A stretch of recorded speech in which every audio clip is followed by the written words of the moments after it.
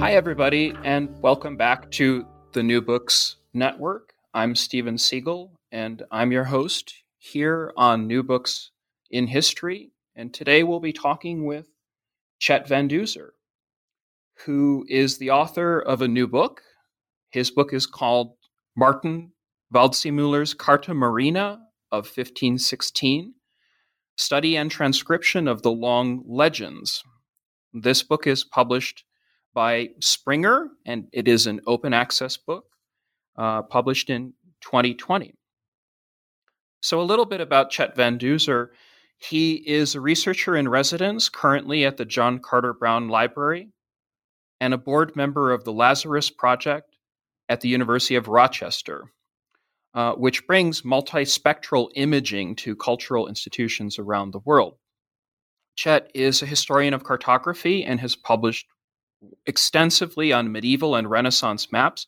His most recent books include The Work for a King, Pierre Decelier's Map of 1550, published in 2015 by the British Library, and Henricus Martellus's World Map at Yale. This was a map from 1491, Multispectral Imaging, Sources and Influence, and this was also published in 2018 by Springer.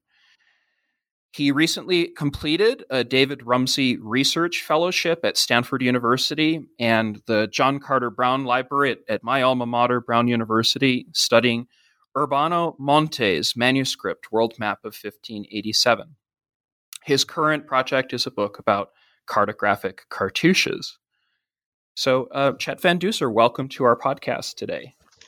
Well, thank you very much, Stephen, for having me. It's a pleasure to be here. It's really a joy to talk to a fellow historian of cartography, and I hope we don't get too esoteric, but the maps that you have researched and the Waldseemüller map that you just wrote your book about are absolutely fascinating to me. I'll just start with a general question about how you came to be interested in this specific map and what your book is about, and maybe what prompted you personally to start studying the history of cartography? Well, I'll take your second question first, which is what prompted me to study the history of cartography.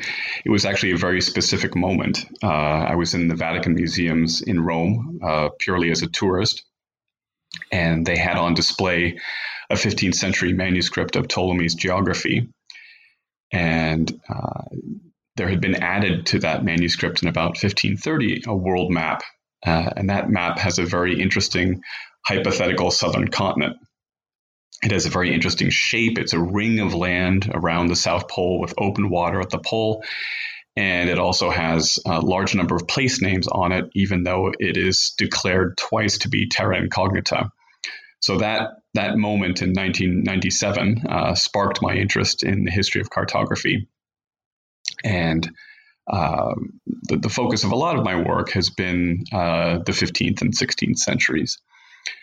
And as to what sparked my interest in the Carta Marina, well, it was at least in part its acquisition by the Library of Congress through generous donation by the J.I. Kislak Foundation, who acquired the map from a prince in Germany and then donated it to the Library of Congress.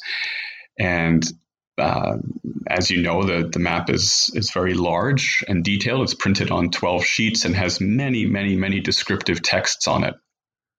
And this project struck me as a way to make the map available to scholars in a way that it simply hadn't been before.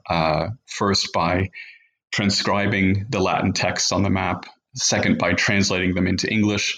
And third, by determining their sources as far as possible. So really my goal with the project was to open a window into the cartographer's workshop and to Martin Waldseemüller's workshop to see how he went about making the map.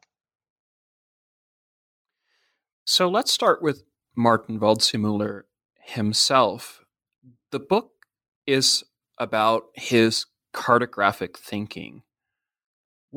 How would you describe his thinking about cartography and his assembly of sources? I think In the book, you do a wonderful job giving readers almost an inventory of his brain, a library of his mind.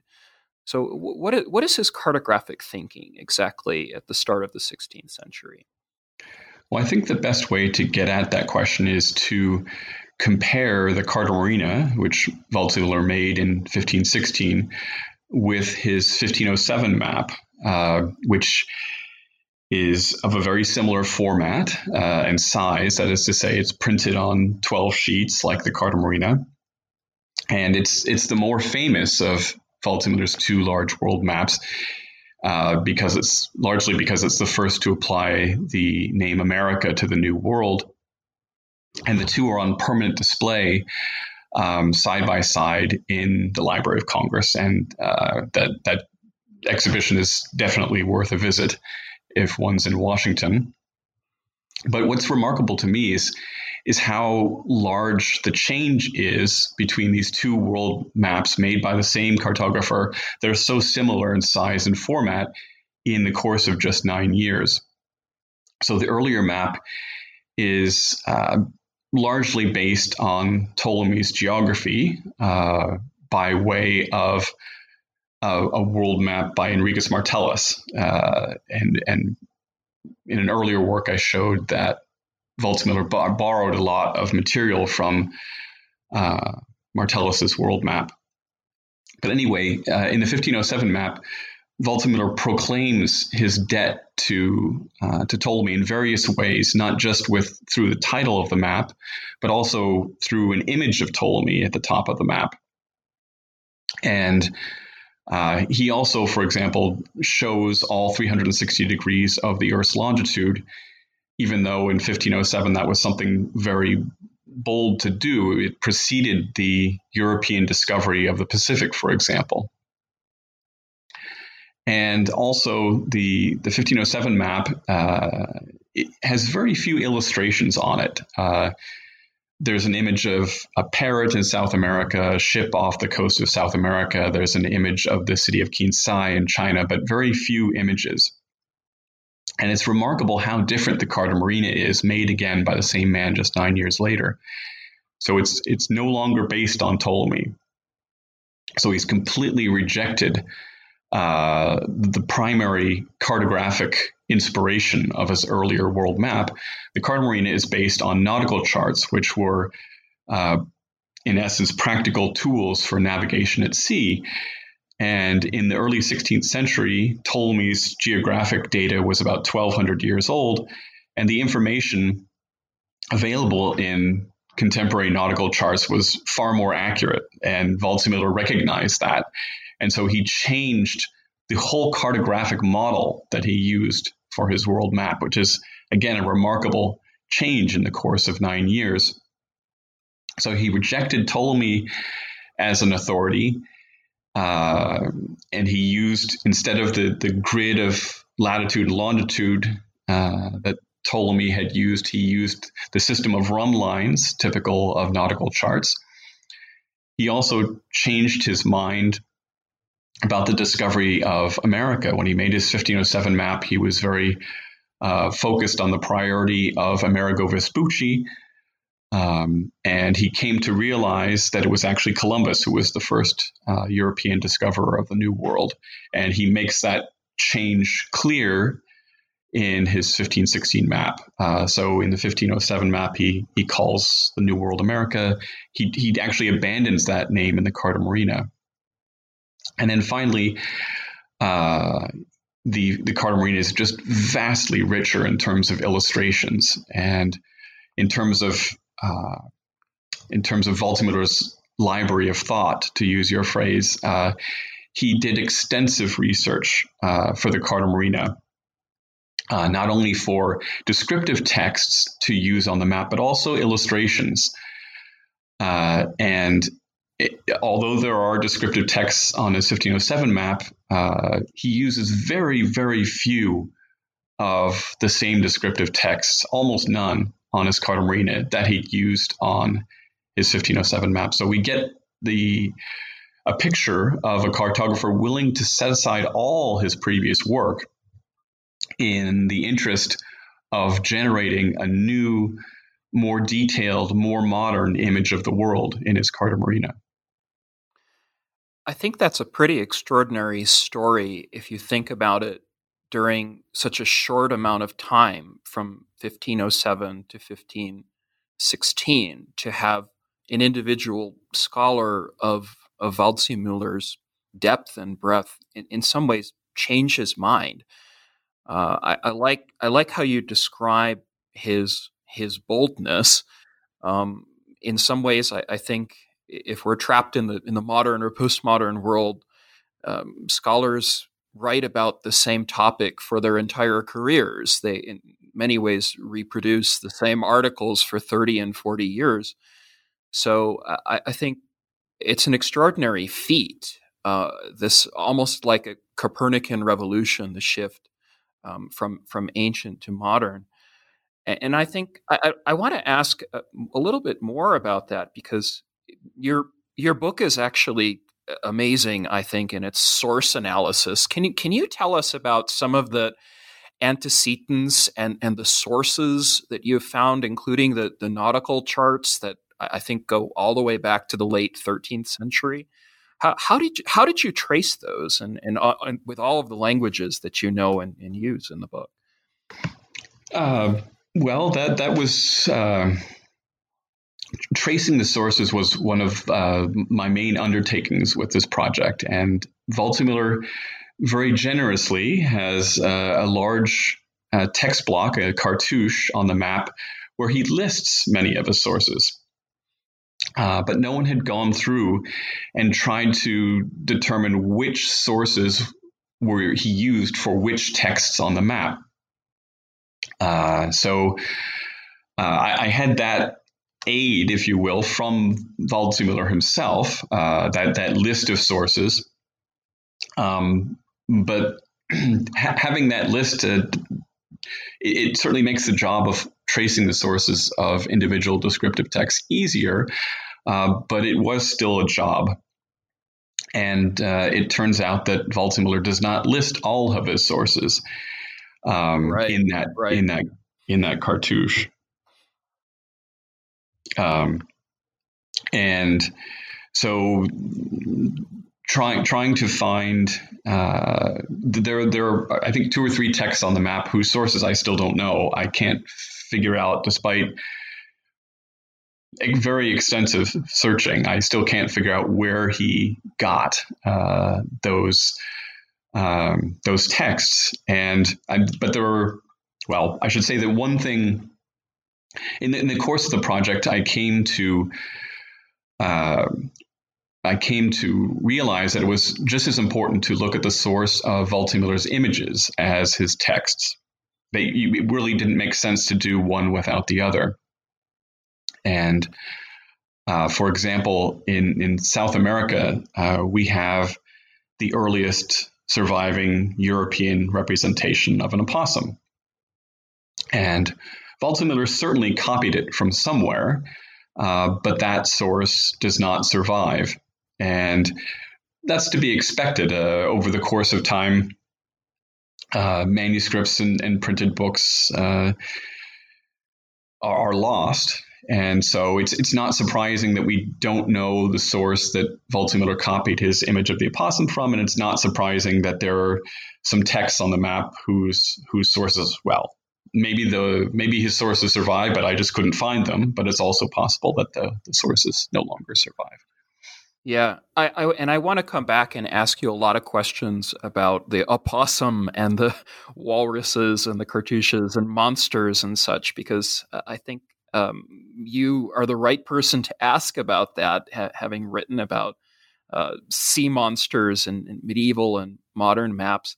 I'm actually, in reading the book, stunned by the diversity of the textual sources. I know that you're paying a lot of attention to the sources that he left out, but even the ones that he arranges in chronological order, it's a very colorful cast of characters, including Marco Polo, of course, the Venetian traveler. But there are papal legates, for example. There are Italian missionaries and diplomats who end up in the Middle East and India.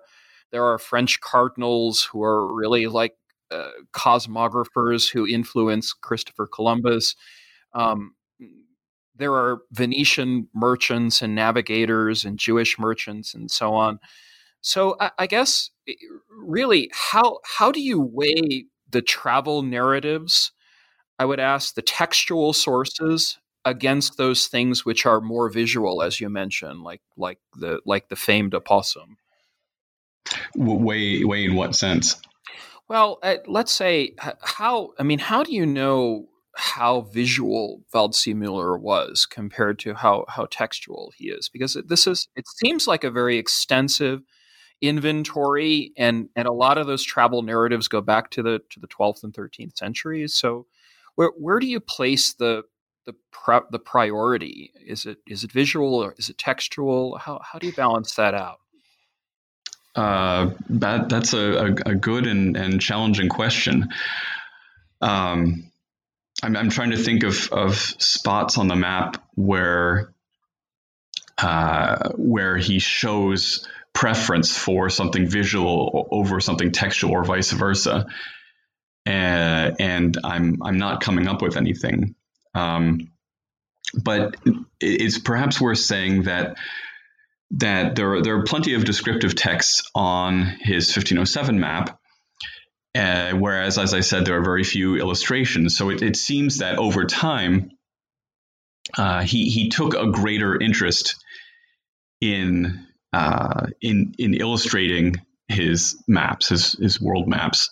And another feature of the Carta Marina that plays into that I didn't mention earlier is that while the 1507 map shows all 360 degrees of the Earth's circumference and runs all the way to the North Pole, that is not the case on his Carta Marina.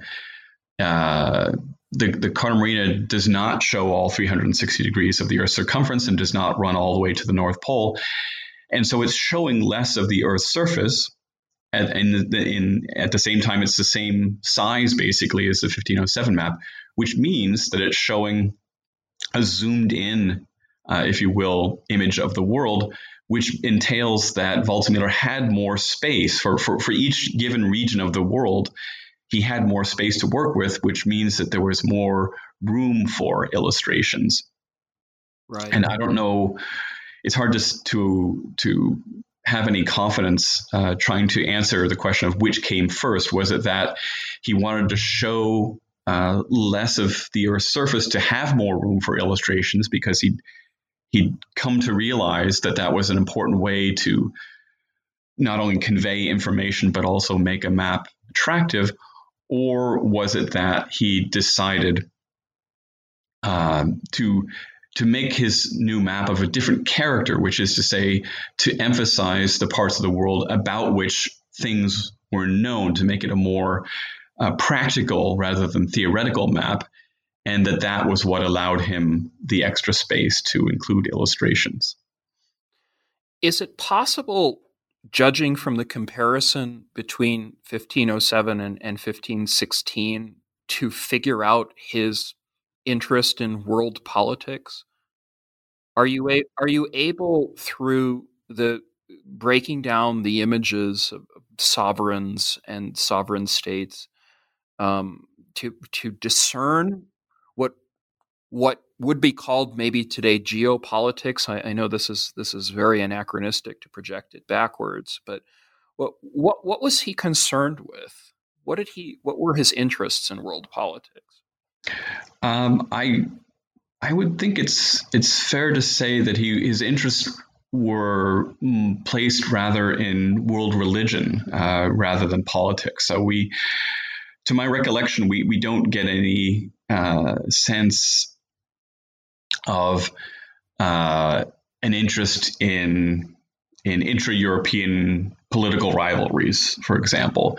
But he does show a great interest in the religions of the world and the boundaries between the different religions. So he uses little crescents to indicate areas that are controlled by Muslims and little crosses to indicate areas that are controlled by Christians when there's a question about it, particularly in Asia. So he doesn't bother with the crosses in Europe, for example, but in Asia, he does use those symbols to distinguish regions that are under the control of Islam and Christianity. And he very frequently in his descriptive texts talks about the religion of the inhabitants of a particular region. And he also makes remarks about their political structure. But it doesn't seem, it seems to be, they seem to be remarks more of an ethnographic nature than considering what relation their political structure might have to Europe, for example. Right. And would you say that the animals, you mentioned the opossum, and I think you do a great job tracing the image, especially after Waldseemüller, so into Münster and into Mercator. What are some of the symbolic meanings, or let's say iconographic meanings of elephants and walruses and sea monsters and opossums? How do you see that in Waldseemüller and beyond Waldseemüller? I think the case where the symbolism is the clearest and most important is precisely in the realm of sea monsters, and this, I think, also addresses in part your question about geopolitics, actually. So on his earlier map, the 1507 map, he doesn't have images of sea monsters, but he does have some texts about sea monsters in the Indian Ocean. And as it happens, the texts come from, they come from Enricus Martellus' world map, but were taken by Martellus from this book called the Hortus Sanitatis, which is sort of a compendium of information about animals and monsters and also precious stones. And most of the sources of that book are medieval. And so the texts on the 1507 map say the sort of thing about sea monsters that we would expect from a medieval source, which is to say that the sea is depicted as a relatively hostile element. The texts make it clear that there are dangerous creatures lurking beneath the waves. I can definitely see that. Yeah. But the case is very different on his Carta Marina. There's the image of the walrus in Scandinavia, which strangely looks like an elephant. And thus, it's explicitly identified as a walrus, and yet it looks like an elephant. And it's interesting to speculate about the source of that mistake. But the only sea monster depicted in the sea is off the southern tip of Africa. And it's a wonderful image of King Manuel of Portugal riding a sea monster. And this is a symbolic representation of Portugal's control of the sea route from Portugal south around the tip of Africa to Asia. So that's the function of that image. So Portugal has mastered that sea route. But I think we can go further in interpreting the image and see, among the many changes from Waldseemüller's 1507 map to his Carta Marina, a remarkable shift even in Waldseemüller's conception of the ocean. So on the 1507 map, as I said, the texts indicate that the ocean is a place of danger, filled with hostile creatures. Whereas what we see on the Carta Marina is this powerful image of a human controlling a sea monster. And that is used to express human domination of the oceans, in the sense that the ocean has gone from being a place of danger to a venue for the conduct of trade,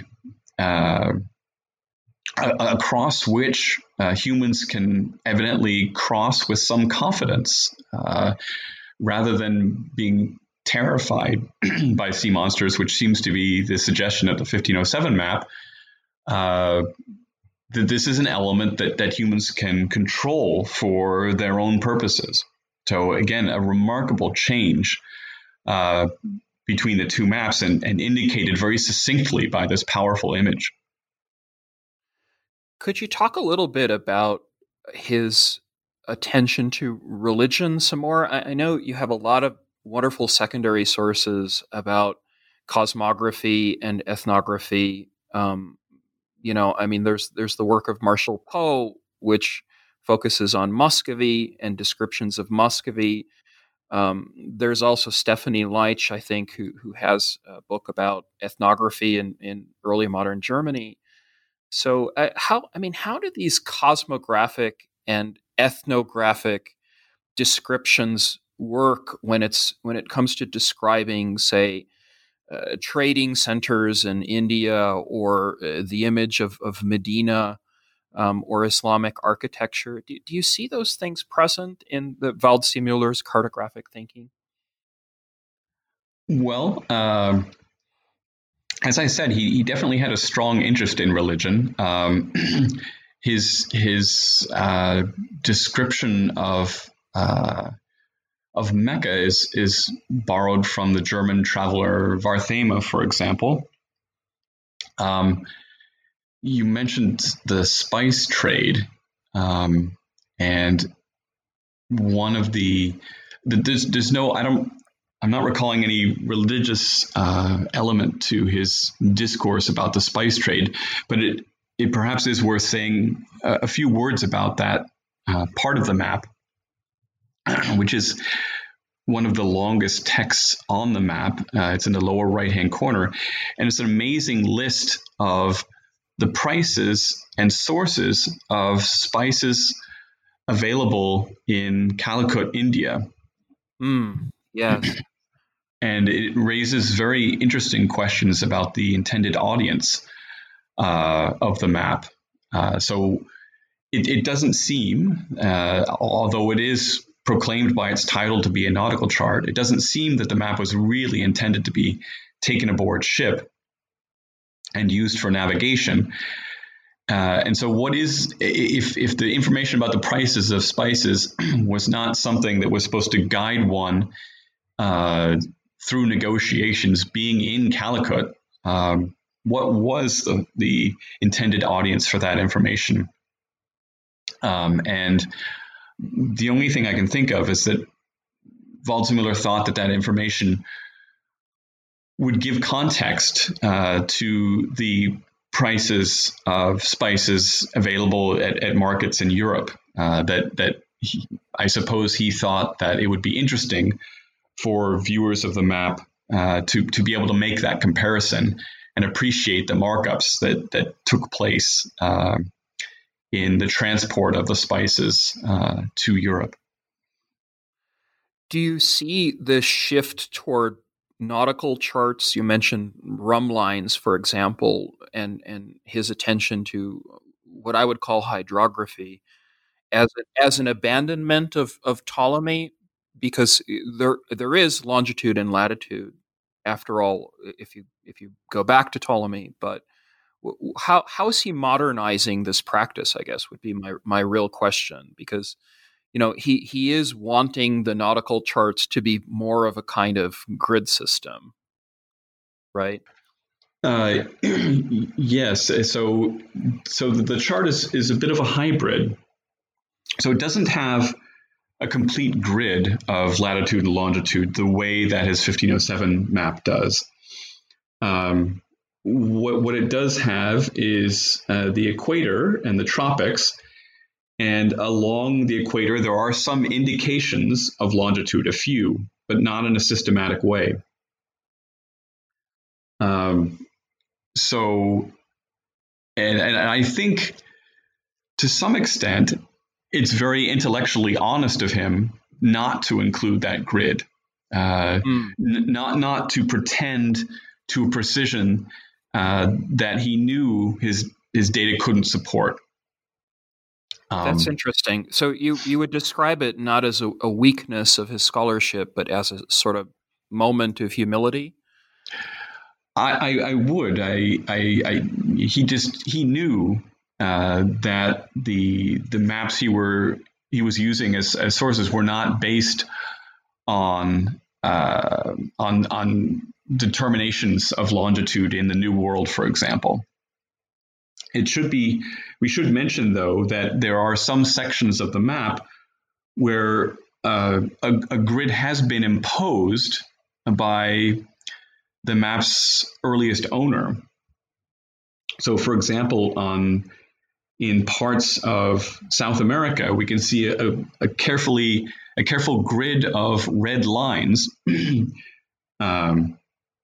these were laid down by Johann Schoner, the humanist and geographer and cartographer who owned the only surviving copies of the 1507 and 1516 map that have come down to us. And Schoner, well, I should say that wall maps in general do not survive well. So Right. The intention was that the 12 sheets would be basically pasted to the wall, and then one remodels years later, and the map goes away. But Johann Schoner explicitly preserved these maps for posterity. He had the sheets of the maps tipped into a book so that they would be preserved for posterity. And as part of his own cartographic projects, Schoner made a globe in 1515 that was based on Waldseemüller's 1507 map. And he also made a globe in 1520 that was based on Waldseemüller's Carta Marina. And I think it's difficult to doubt that this grid system that we see on parts, this red grid system we see on parts of the Carta Marina, were placed there by Johann Schoner precisely so that he could transfer cartographic information from the Carta Marina to his globe. So this is not, what's not happening here is a pretense that there is this great precision that Waldseemüller's depiction of the New World is in fact based on observations of longitude. It's just a tool for transferring the information from the map to a globe.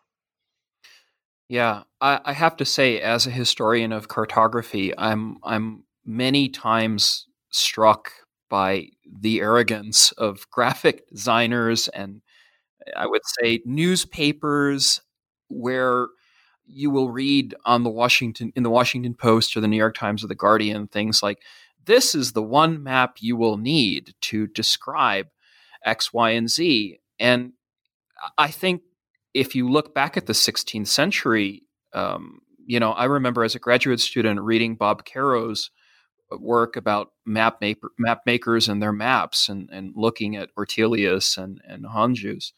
There is this moment of deep skepticism where a cartographer will say, I don't know this, or I don't have the sources.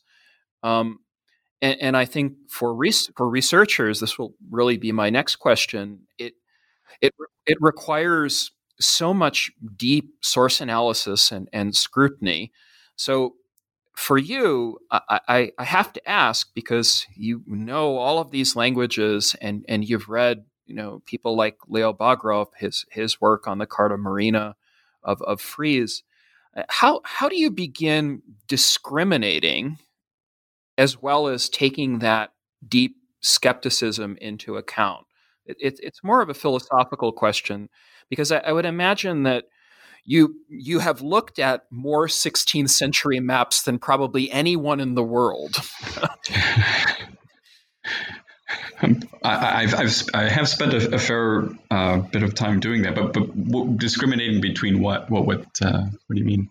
Well, discriminating between, let's say, the people who are doing research in the 20th century on a lot of these Carta Marina maps, and then those who, like Honjus would be my example. He has this wall map from the end of the 16th century, or Mercator's famous 1569 map.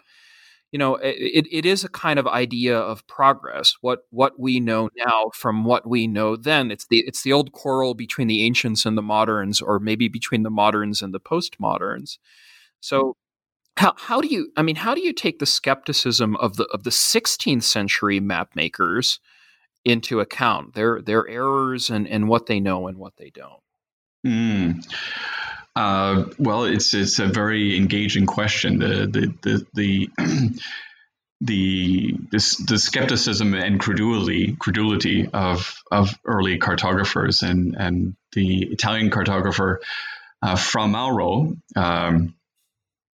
can be very skeptical about his sources. So rather than just electing not to use a particular source, he engages with it and says that he doesn't believe this account.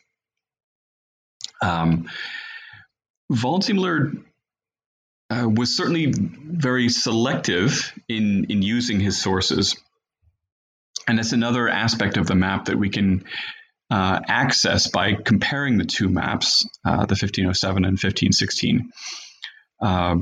For example, so that the 1507 map is largely based on Ptolemy, but Ptolemy did not know Eastern Asia. And so for Eastern Asia, Waldseemüller relied on Enricus Martellus's world map, and Martellus relied on Marco Polo, which was one of the best sources about East Asia available when Martellus was making his map. So there's a lot of Marco Polo on the 1507 map in East Asia. There is very little Marco Polo in East Asia on the Carta Marina. There's just really a handful, or maybe two handsful, of descriptive texts that rely on Marco Polo. And why is that? Why did Waldseemüller abandon all this information that he already had at hand, that he could so easily have used in his Carta Marina based on Marco Polo? And the simple answer is that he had more recent sources and sources that he considered more reliable. And that was one of the exciting things about tracing the sources of his descriptive texts, is that that's the only way to get at how he was making use of his sources, is by tracing the source of each of the texts and seeing and looking at cases where, well, for information about this part of the coast, he could have chosen from this author or this author or this author. In fact, he chose from this one. And then one has the opportunity to think about what might have been the basis of that choice. And one thing that becomes clear in making that analysis was his reliance on the Italian traveler Ludovico Varthema. And it's one can imagine that his choice of Varthema so frequently was precisely because Varthema's narrative was so recent. That this was the latest information available, and it also, I'm sure, it also was important that Varthema is a very careful observer. But I really think that the recentness of Varthema's narrative was a very important factor in Waldseemüller's choice to use his work whenever he could. And another aspect of that is that an edition of Varthema's work was published with illustrations in 1515. So 1 year before Waldseemüller's Carta Marina was printed. And Waldseemüller borrowed a number of illustrations from that edition of Varthema. And I think that bespeaks an interest again in using the most recent sources available. Yeah, and I would say in providing the images as you've done in this open access book, Chet, you've really um, helped us as researchers along, where we can consider the images juxtaposed next to each other, and maybe from there determine which sources were available to someone like Waldseemüller and which weren't. So, uh, to me, as a Russian historian, I'm really impressed by how you took apart, let's say, the details of the Carta Marina, where there are these descriptions of Russia or descriptions of Novgorod, for example, Moscow. And I wondered if I might ask a little bit about that. So, um, you do trace sources back to the 15th and 16th centuries. Is there any kind of revelation that you found in working on this book about what Waldseemüller could and could not use, or what sources maybe that others had thought he was using, which you, upon further careful scrutiny, determined could not have been possible? Yes, well, I'll begin by saying that Russia is definitely one of the most challenging parts of the map. And I don't have all the answers to the sources with regard to the sources he was using. It's another part of the map where he clearly had access to something that either has not survived or I have not been able to identify. So Leo Bagro, in his work on the Carta Marina, indicated that many of the toponyms suggest that the data was supplied from a series of itineraries to Moscow, of travel narratives going to Moscow. But he, for some reason, didn't look at the descriptive texts, which I think was a bit of a lost opportunity. And I also want to say that in looking at Russia, I had considerable help from my colleague and friend Leonid Chekin, who is an expert in Russian cartography and Russian textual sources. Well, what wonderful scholar, really, a wonderful scholar. Yes. Yeah. So in doing your work on Northern Asia, let's not just call it Russia, but in Northern Asia or Northeastern Asia, could you tell our listeners about some of the borders and borderlines that you see in comparing the 1507 and 1516 maps? So, I worked in Moscow when I did my research with Alexei Postnikov, and I remember, he had told me all of these wonderful stories about the Pamir and the work on sort of delineating frontiers between Russia and India, thinking about the Tatar Empire. Do you see from studying the Carta Marina so closely at the Library of Congress particular things about this, say, Northeast Asian or Northern Asian realm that others had missed? I'm trying to pull up an image of the whole map here. Yeah. Just give me 1 second. In all of the 12 forms. So I mean, the Tatar Empire is so interesting because when we're talking about this period, there are plenty of legends from the travelers' accounts for Tartaria from people like Herberstein. So what did you find, let's say, in doing research on that part of the map and looking into Asia?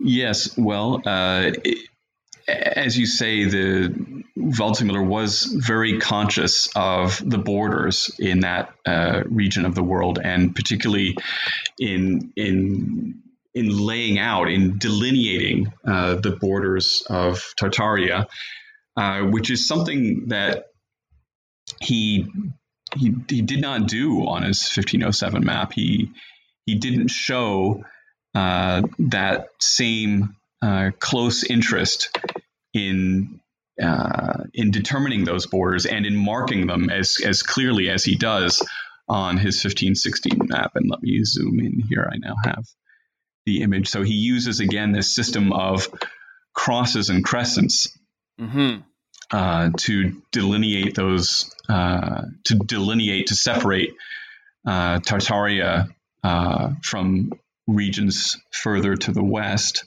And he's quite consistent with that system in Asia.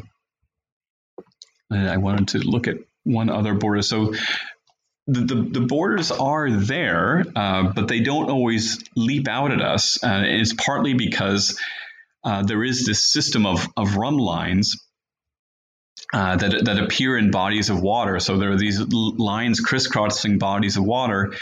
And then we also have these border lines in the land.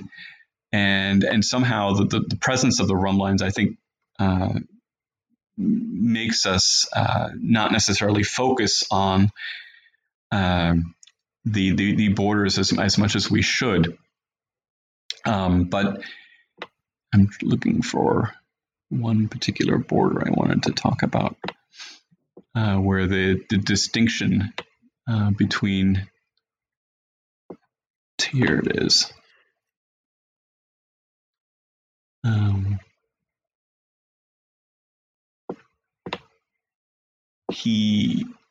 There's a case where the depiction of the monstrous races, where the border plays an important role.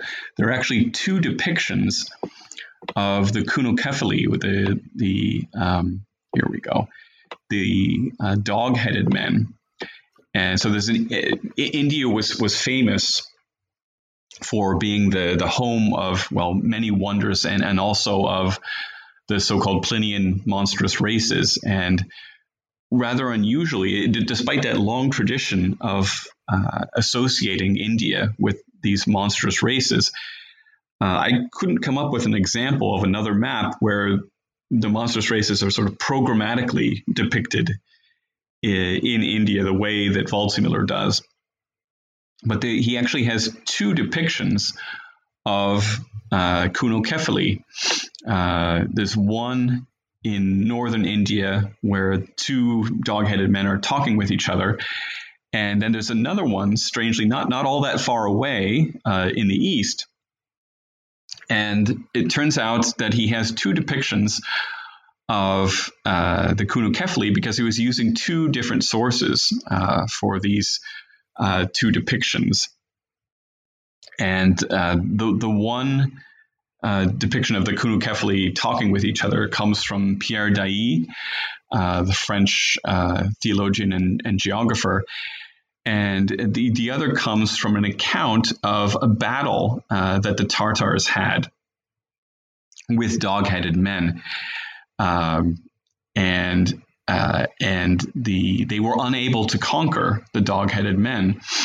And so the dog-headed men are depicted, in this case, just inside, just outside of Tartaria, I should say, just inside this border that separates India from Tartaria. So it's an interesting case, revealing case, not only in terms of Waldseemüller's use of sources, but also his attention to that border between Tartaria and India, and doing everything in his power to place that border correctly, even extending down to the location of basically fantastic monstrous races. Yeah, and I actually like the fact that you're again focusing on his placement of kings, for example, like mythical kings, and the trading centers. He's obviously very concerned with trading centers throughout India and sort of like along the Western Indian Ocean. Mm-hmm. So I think that's a really important clue that you find to his cartographical thinking in a broader sense. I because you talk so much, not just about Russia, but about the other sections of Western Africa, for example, I would imagine that you're able to find a sort of basic ethnographical pattern, right? Where he's actually zeroing in on something in one region, and then there's a kind of copy in another. Am I right about that? Well, he certainly did. I think it's worth saying a few words about his interest in trade, and I think that the map does show a strong interest in trade, and I think that's to be seen in relation with the map's relatively pragmatic orientation, let's say, in contrast with the 1507 map, which is more theoretical. So again, in the Carta Marina, he only shows the parts of the world that were known in some convincing way.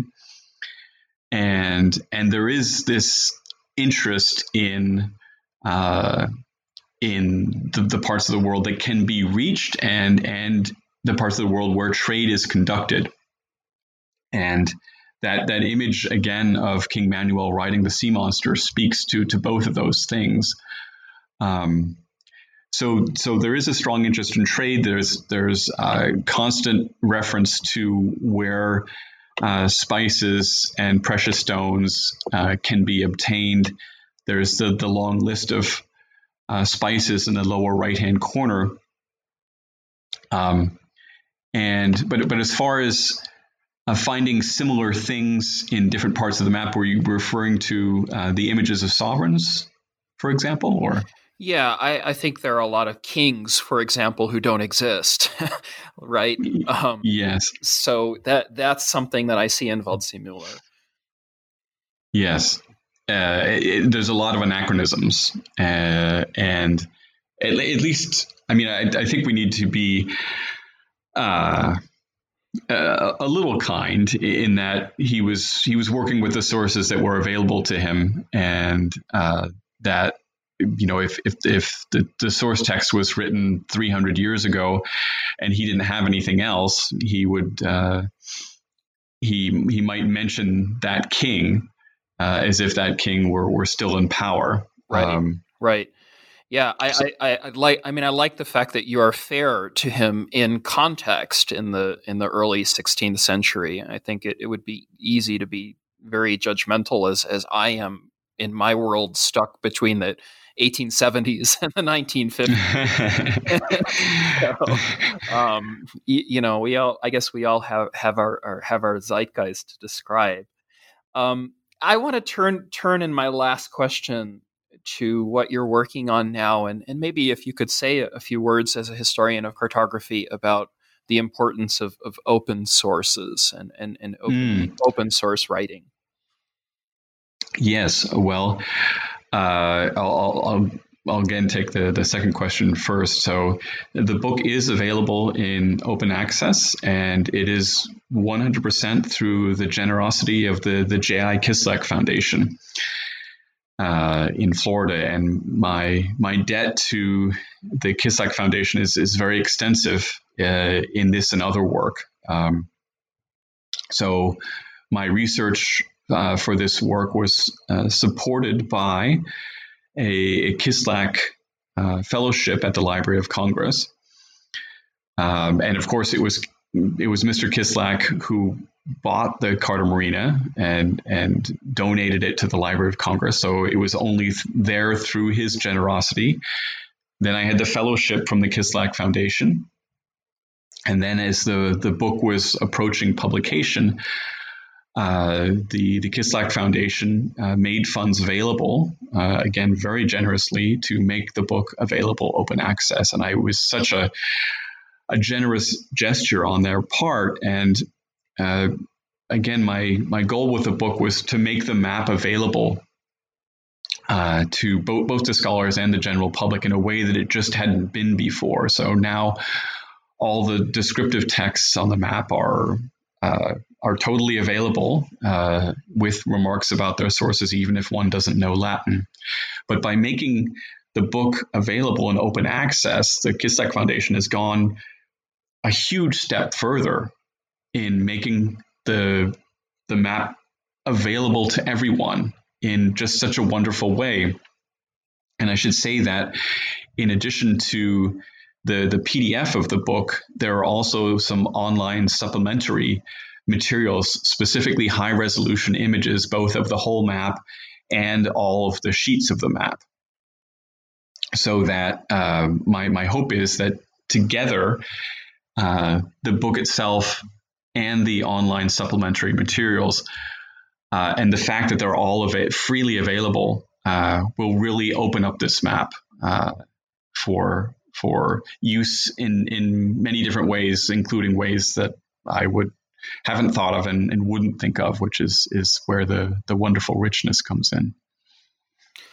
I'm Steven Siegel, and we've been speaking with Chet Van Duzer on New Books in Geography, a podcast channel on the New Books Network. Chet is the author of Martin Waldseemüller's Carta Marina of 1516, Study and Transcription of the Long Legends. The book is published by Springer, open access, in 2020. Thank you, Chet, for joining us today. Thank you very much, Stephen.